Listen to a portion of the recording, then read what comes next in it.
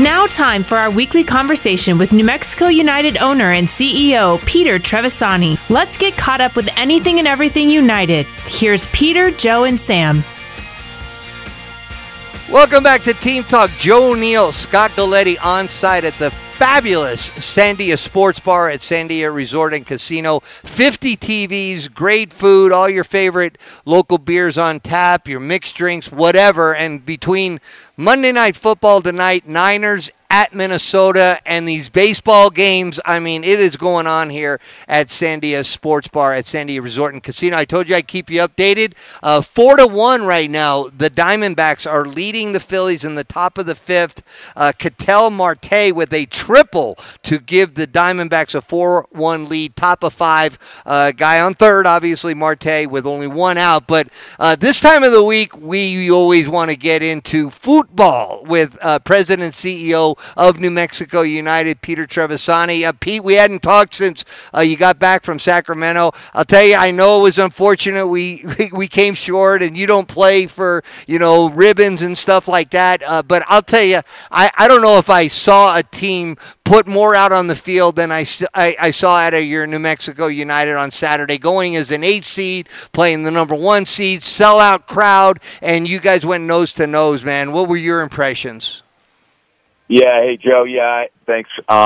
Definitely disappointed in the result. It stings, and you kind of wake up the next day just kind of in disbelief because you want to still be playing. But what you said is right. I mean, I think, it's one thing to lose, but it's another thing, if you feel like you didn't put your best foot forward. And I really feel like the team played hard. Everyone was flying around. Everyone gave it everything we had, and sometimes the score doesn't go your way. So I don't know that I don't think that's the kind of game where we came out and felt like we weren't prepared and we didn't put our best foot forward. So the guys should be proud, and they should be proud of what they've done over the last month to putting themselves in this position. And it's just tough to see us go because I think we felt like we could beat anyone, and that first one was going to be big, and we just didn't get it done. So we got to kind of turn the page and start focusing on next year. Yeah, and I want to just make reference to this is not what you're in it for, but it is the fourth time that you've made the playoffs in your 5 years of existence. Something to be proud of, but I know you got the bigger prize ahead here for you. So with that, just your thoughts as we finish the season. Obviously, the great run, it ends now. What are you looking forward to for this 2024 club? Of course, Eric Quill, head coach, technical director, everybody's looking forward to him being part of it and being the lead dog on this. We saw what he could do, the difference maker he was, Pete. His strategy along with his personnel.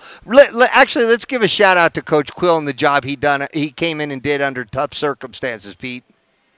Yeah, absolutely. Coach Quill and with Itamar coming in mid-season as our sporting director. It's not easy to come in the middle. And, our team wasn't playing well, but we weren't broken necessarily either, right? We were kind of meandering right around that 8th, 9th place, and we had a lot of veterans. And Coach Quill came in, and he asked me what, I remember when he first came in, he said, Pete, do you want to, build for the future, work, you want me to change it up and build for the future, knowing that it's going to, it's going to take a while, or do you want to win now? And I said, I want both. I want to win now, and I want you to change what we're doing. And I meant it because the point is we needed to figure out a way to do both, and he did a really good job.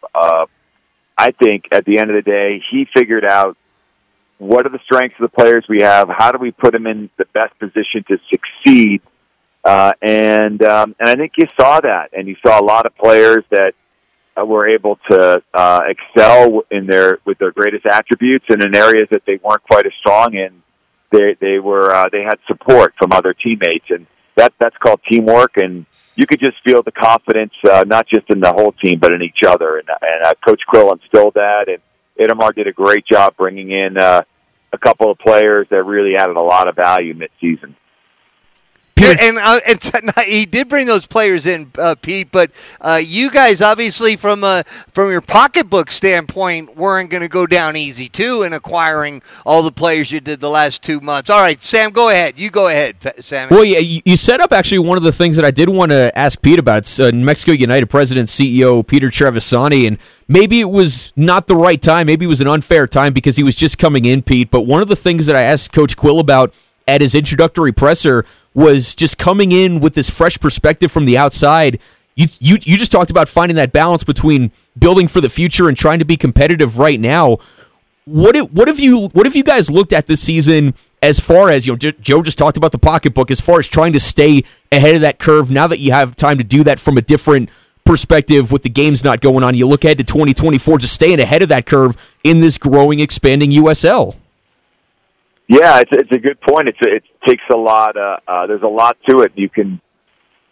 I see a lot of teams that spend some of the biggest checks and they flounder, and then I see other teams that are a little more thoughtful about how they spend their money, and they end up doing really, really well year after year. So I don't know that the correlation is the more you spend, the better you do. That being said, you do need to spend money on some of our stronger players that are veterans in the league, and they've earned it. By the way, it's not that and they've earned it, and so you have to pick those wisely, but you have to complement them with some younger up and comers who haven't proven themselves, but are confident in their ability. Just like a rookie in any league. And you have them, and they come in and they show you what they can do, and over time also build up their value and build up their position within the league. So, we're committed to spending what it takes to put a competitive team on the field, but we don't want to be reckless because that actually leads to a lot of problems off the field as well. When you have too many guys making a lot of money that aren't playing, it can really tear a locker room apart. So. It's an orchestra, and everyone's got to be doing their part, otherwise you're going to hear the sour note. I thought it was really noteworthy. We heard from Coach Quill again at his introductory presser, Schneider Borgelin at his introductory presser, about these guys that are following New Mexico United from afar, even if they're not a part of the team, even if they're not a part of the league. And I know that's been something that's been growing for you guys every year. This is something that people want to be a part of. Just go through that process a little bit, Pete, just of deciphering through all that. I know that's what Inamar is for from the soccer side, but just how has that been continuing to grow and develop?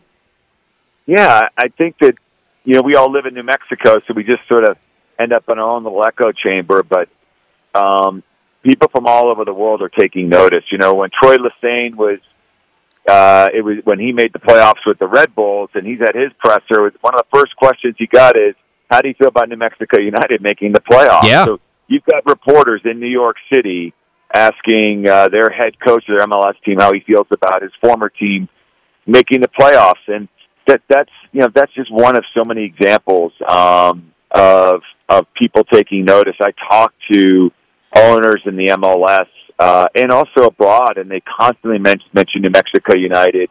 I had one team, I won't mention who they are, saying, "Hey man, we borrow your stuff all the time," and they're an MLS team. And I'm like, go for it. If we can inspire you, then that's how we make a bigger pie.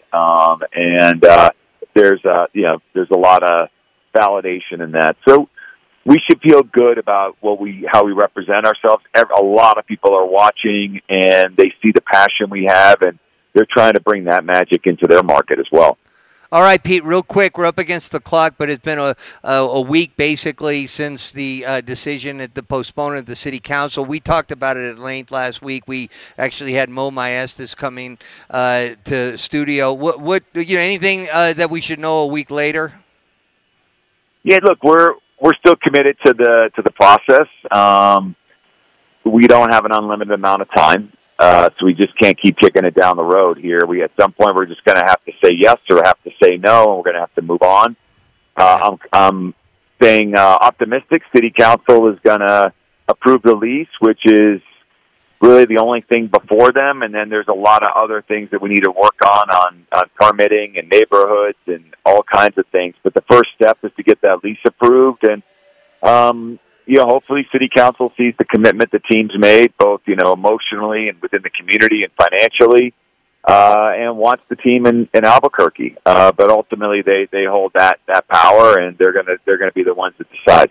All right. Well, thank you. This is our last regularly scheduled interview with you. Thanks so much for 8 months of coming on every Monday. We'll stay in touch, though, a bunch in the weeks to come for sure. Thank you so much, Peter. Appreciate you, man. Awesome. Thanks, fellas. Thanks for a great year. Really appreciate all the time, and I'll see you around.